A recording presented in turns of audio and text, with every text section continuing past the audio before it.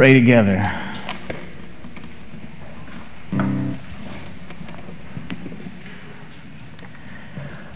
Father God, it is a joy to gather together with your people to worship this morning.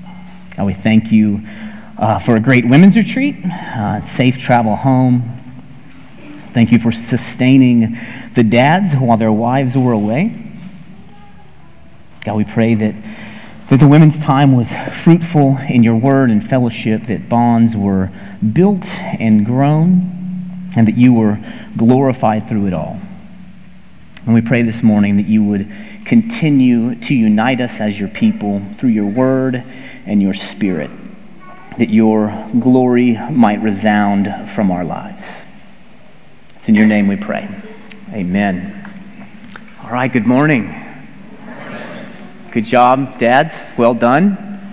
This is my favorite Sunday morning to sit in my normal chair out there and just watch the kids' hair as dads bring them in. I used to take pictures and actually text the moms, but I've stopped doing that. No more shaming. But we're here. Hope you ladies all had a great time. And we have one more week before we dive into the book of 1 Timothy, which means this is one of those rare occasions where I just get to preach whatever I want. Obviously from the Bible, but I just get to pick. So this morning I want to spend some time walking through Hebrews chapter 10, particularly verses 19 through 25. It is this text that we reference often, but I want to spend some time and just slow down in this text today. And ultimately what my hope is for us, not just this morning, but as a community pursuing faithfulness to God, is that we would continue to see more clearly the fullness of who God is and what He has done in Jesus Christ, and that we would be moved to worship. And I'm not just talking about being moved to singing on Sunday. I'm talking about a type of worship, as we'll see in our text today, that flows from a transformed heart and moves us to transformed affections and actions, and ultimately a transformed community. This is what God wants for you, and this is what God is calling us to here in Hebrews chapter 10. It's a call to worship God for who He is and what He has done, and a call to let that reality bring an unwavering hope in our hearts that drives us to invest deeply in the lives of others. So I want to begin this morning with a little bit of background on Hebrews, and what's kind of ironic or providential is that I had this sermon mostly written before Justin came and preached last week, and yet if you remember, he closed out with this very book and chapter, 5 verses from where we are starting. So he set us up well for this morning. But as the name of the book kind of gives away, the book was written to Hebrews, to the cultural Jews of the first century, and the purpose of this book is to show that Jesus is the long-awaited Messiah. And what the writer does for the first 9.5 chapters of this book leading up to our text today is construct a detailed case for Christ as the mediator of a new covenant, as Savior and Lord, as the end of the old covenant system of sacrifices and priests, because He is the final perfect sacrifice. He is the perfect high priest, and through Him we have been reconciled with God. We now have peace with God through Jesus Christ. And as we read last week in chapter 10, verses 10 through 14, it said, "We have been sanctified through the offering of the body of Jesus Christ once for all. And every priest stands daily at his service, offering repeatedly the same sacrifices, which can never take away sins. But when Christ had offered for all time a single sacrifice for sin, He sat down at the right hand of God, waiting from that time until His enemies should be made a footstool for His feet. For by a single offering He has perfected for all time those who are being sanctified." That is a powerful text. And this is the crux of the first 9.5 chapters of this book.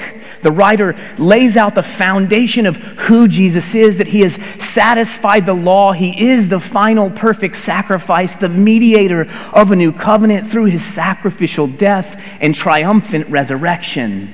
And now in verses 19 through 21, the writer is going to summarize everything he's said thus far and then call us to respond to this truth.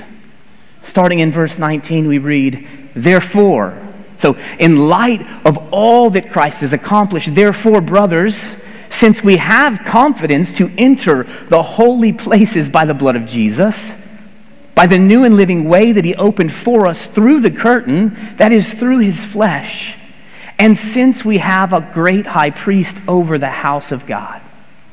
Those are two epic statements. This is what the writer has been laying out this entire book. Since we can confidently enter the holy places by the blood of Jesus, since we no longer need priests and sacrifices to come before God, since Jesus is now our mediator and intercessor, because of everything Christ has done and everything Christ is now for us, here's our response. Here's how we move forward in light of the finished work of Christ. Verse 22 says, "Let us draw near." Let us draw near.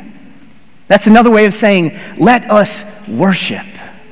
The throne room of God is open to us because Christ has broken down the hostility between us and God and made a way for us to enter into an intimate relationship with our Creator God. Let us draw near with a true heart, in full assurance of faith, with our hearts sprinkled clean from an evil conscience and our bodies washed with pure water. Now, it's easy to misread this text as though the way that we draw near in worship is by striving to attain this true heart, or seeking to have our hearts sprinkled clean from an evil conscience and our bodies washed pure. But that's not what this text is saying. That would be a fundamental misunderstanding of both this text and the gospel. The call of this text is to draw near, to worship God in full assurance of faith that these things have already been attained for you through the blood of Jesus. The first 9.5 chapters have made that clear. You have been given a new heart. You have been cleansed and washed clean by the blood of Jesus. There is therefore now no condemnation for those who are in Christ Jesus. This is not a call to attain a righteous life so that you can draw near, but a call to realize the fullness of what has been accomplished for you in Christ Jesus. To see that you have been given a new heart, that your sins have been washed away, and that you can approach the throne of God in prayer with confidence because Jesus' perfect righteousness has been given to you through faith. It has been imputed to you. So Jesus' death both enables us to worship God through his perfect sacrifice, and he is our motivation to worship God as the ultimate example of God's love for us. We have been invited into the family of God. We have been saved and delivered from sin that we might see the magnitude of his love for us and draw near to him in worship by both placing our hope in him and living our lives for him and his glory through obedience to Jesus. And I pray that the Spirit will open our eyes to all that Christ is for us this morning. Because if we're not drawn into worship and amazement at what God has done through Jesus Christ, we will fumble through life aimlessly chasing after things that will never satisfy. Things that will never bring hope or confidence or joy. We were created by God for worship. And if we're not worshiping him, if we're not marveling at His love and putting our hope in all that He has promised, we will be worshiping something else, something less than God, something that cannot bring lasting peace or joy or satisfaction. Dry mouth today. God's purpose for your life is not that you wake up every morning drifting aimlessly through the day, letting circumstances and schedules alone dictate what you do. He means for you to aim consciously at something significant for your days, to have a purpose for your life. And listen, you can be incredibly active and incredibly busy and yet still be aimless. The gauge is not how much you get done in a day, but what you are aiming at, what you are living for. Spending all your time and energy trying to get rich or trying to gain social status is incredibly time-consuming. It's not easy, but it's also entirely aimless. Because even if you achieve all that you desire, there is no life in those things. As D.L. Moody once said, our greatest fear should not be of failure, but of succeeding at something that doesn't really matter. Like, that stings a little bit. This is aimless. And aimlessness is synonymous with lifelessness.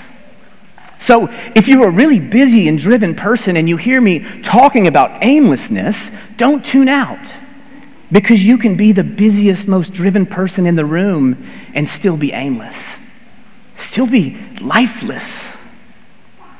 And here's what I mean by that. For those of you who've been in my backyard, which is probably most of you, in the fall, you know that the leaf situation in my yard is off the chains, right? I still have a pile of leaves from 2 years ago in the front yard that I just added to this year, and it's enormous. There are leaves everywhere. And those leaves, they move around in my yard more than anything else. More than my kids, more than the 300 squirrels.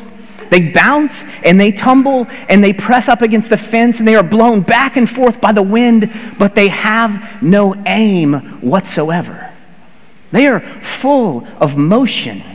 They're really busy, but they are empty of life. They are quite literally dead leaves. God didn't create us in His image to be aimless, like leaves blown back and forth in the backyard of life. He created us to be purposeful, to have a focus and an aim for our days, to find what we were made for and to do it with all the power that God provides. As we saw already, we were created for worship, and these next 3 verses paint a picture of what a life of worship looks like. And my hope is that God will use them to bring clarity of focus to the aim of our days, to help cast a vision for what our life can and should be as children of the Most High God. And what we're going to see is that when we draw near to God in worship, there is both an internal and an external effect on our lives. First, in verse 23, let us hold fast to the confession of our hope without wavering, for He who promised is faithful. Let us hold fast to the confession of our hope without wavering. Now, hope isn't something that we can do with our hands and feet, right? You don't go into the garage or the office to hope. It's not done in the presence of others. This is an issue of the heart. Hope is internal.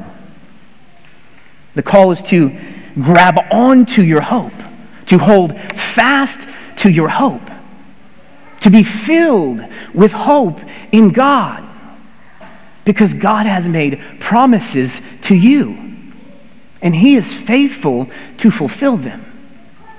He has promised to empower you with His Spirit, to work in you what is pleasing in His sight. He has promised to remember your sins no more. He's promised that we are being perfected through the sacrifice of Jesus. He promised to never leave us or forsake us. He has promised to bring good out of all of our pain, and that we will be with Him for eternity. And our God keeps His word.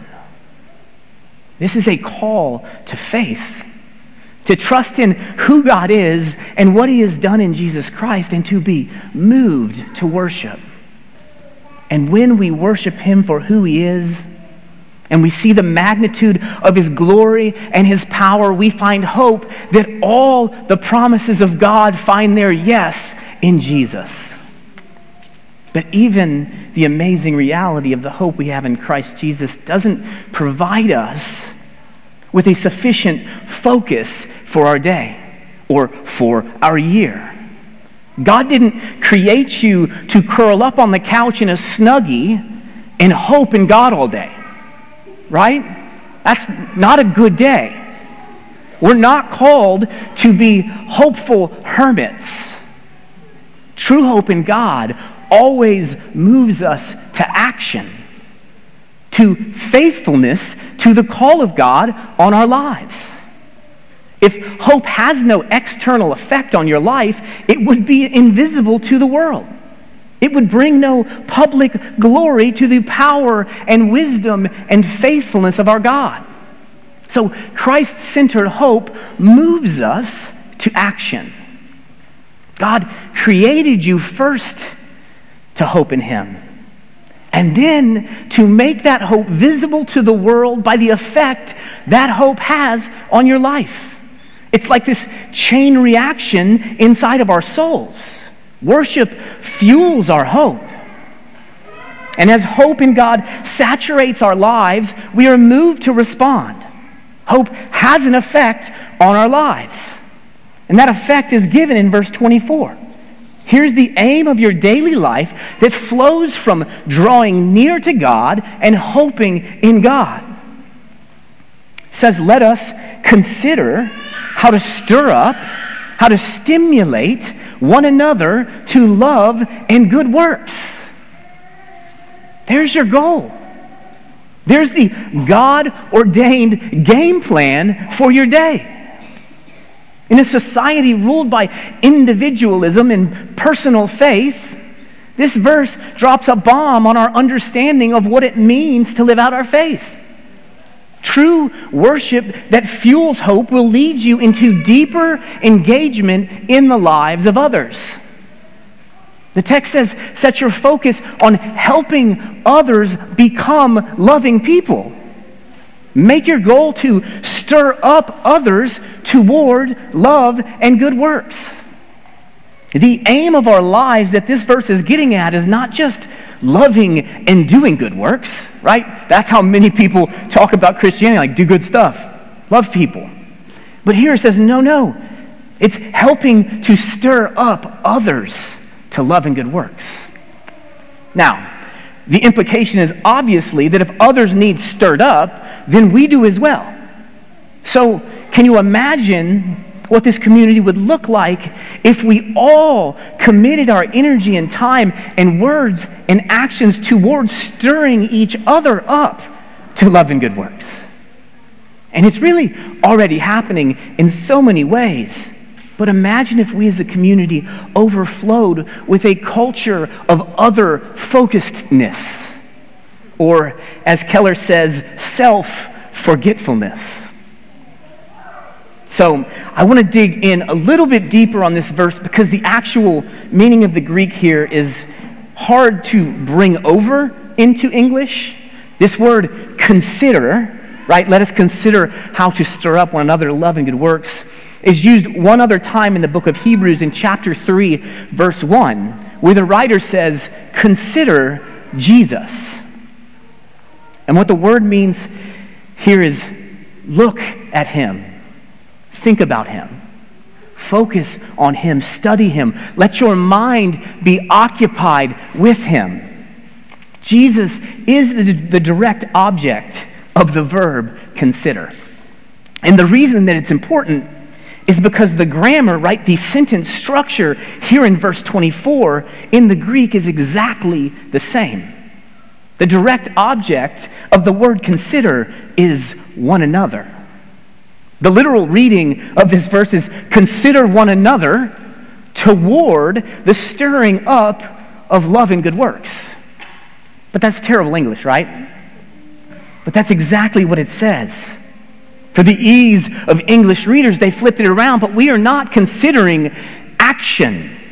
We are considering others. And my reasoning here for the Greek lesson is because we need to see this nuance in the original language to clarify the aim of our lives. God is literally calling us to consider one another, to look at one another, to study one another. Let your minds be occupied with one another, with the goal of this focus being thinking of ways to stimulate and stir up in them love and good works. As Paul says in Philippians 2:4, let each of you look not to his own interests, but also the interests of others. And this is harder than it sounds, right? If you're anything like me, when the alarm goes off in the morning, your mind clicks into go mode. I start processing all the things that need done, all the situations that need attention, all the problems that need solved. But imagine with me for a second what our lives and what this community would look like if we resolved to wake up each morning and consider others.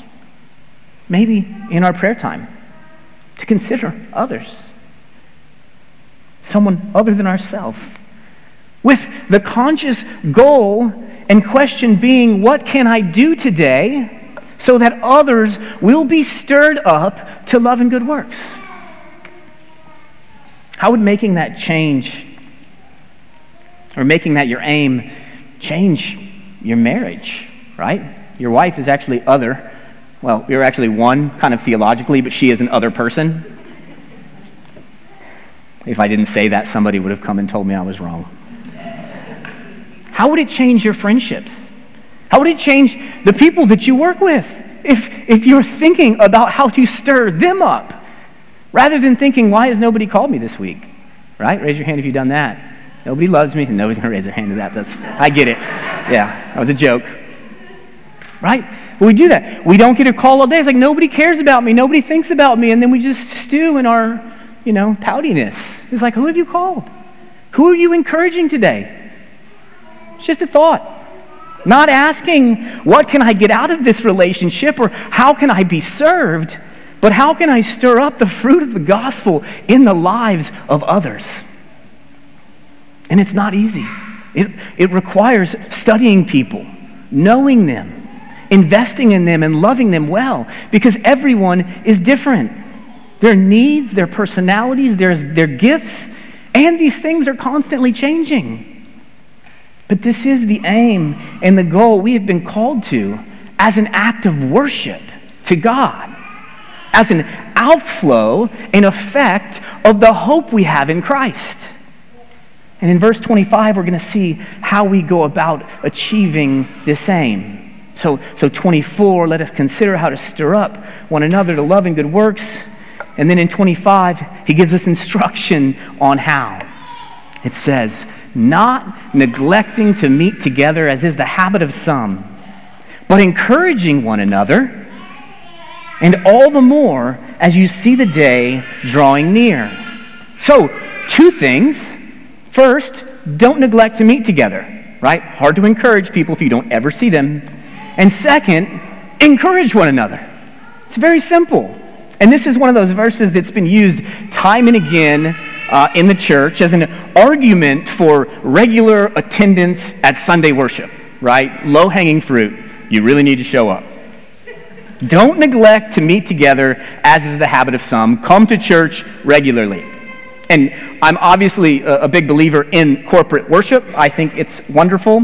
It's a tremendous blessing. God calls us to gather in this way, but I don't think that is what this verse is primarily highlighting. In context, the kind of meeting together that this verse has in view seems to be one where there is mutual encouragement, encouraging one another, it says. Verse 25 explicitly says, meeting together for the purpose of encouraging one another. And the one another implies that there is a mutuality in the encouragement. It's reciprocal among the people of God.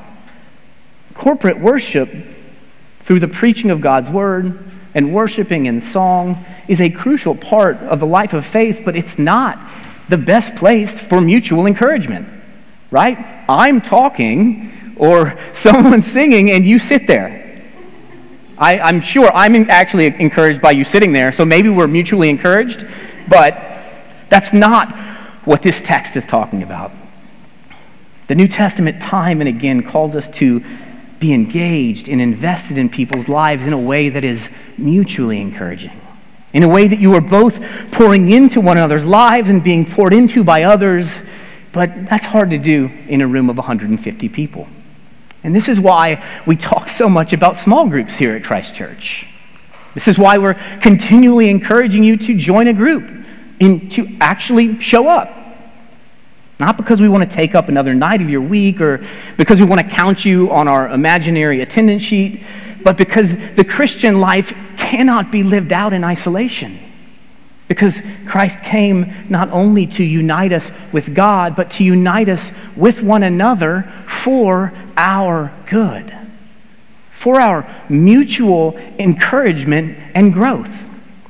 And I know that some of you are hesitant to join a small group. There's a certain level of fear associated with the idea of vulnerability. Or maybe you were burned in the past or had a bad experience in a small group. And I can't promise you won't be stretched. I can't promise you won't struggle some if you join a small group here. In some ways, I kind of hope that you are stretched and you do struggle, because there is a healthy form of struggle that brings about sanctification, that shapes and molds us. But what I can promise is that the danger of not engaging, the danger of not connecting on a personal level with the body of Christ can be far more devastating than what you're worried about might happen if you do. Thank you. Hebrews 3:12 outlines this danger. It says, "Take care, brothers, lest there be in any of you an evil, unbelieving heart leading you to fall away from the living God. But exhort one another every day, as long as it is called today, that none of you may be hardened by the deceitfulness of sin." Exhort one another every day, as long as it's called today, that none of you may be hardened by the deceitfulness of sin. So when we isolate ourselves from the people of God, when we are either too afraid or too busy to engage in the lives of others, we open the door for sin. We open the door for the deceitfulness of sin to begin to harden our hearts. But when we gather together as broken, sinful, imperfect people, redeemed by the blood of Jesus, we enter into the God-ordained means for protecting us from the deceitfulness of sin. The Spirit moves powerfully when we gather as God's people to encourage, exhort, admonish, and stir up one another. This is what God wants for us. This is the aim and the focus of our lives. To look past our own interests and to realize that we, as the people of God, are one body, united by the blood of Christ and called to a life of worship. A life that reflects the love of Christ by pouring ourselves out for others, just as Jesus poured himself out for us. It's really simple, right? Follow Jesus. And so my prayer for this community is that we would draw near to God in worship. That through the power of the indwelling Spirit, we would experience the assurance of faith that brings an unwavering hope in all that Christ accomplished for us on the cross, and that this hope would transform the way that we live. That we would be a people who invest deeply in the lives of one another, who set our minds on the health of one another, and who find tremendous joy in seeing the gospel flourish in the lives of one another. Let's pray together.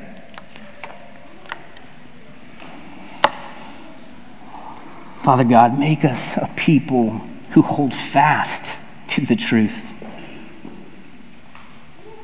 A people who have unwavering confidence in your promises, knowing that you are a faithful God. And let us not neglect the blessing that you have given to us in this fellowship of believers.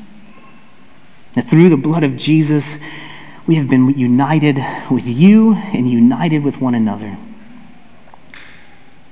God, we pray that we would experience the fullness of this unity more and more as we look beyond ourselves to the needs of one another, stirring up one another to love and good works, so that we might experience the joy of fellowship and the world might see your love through us.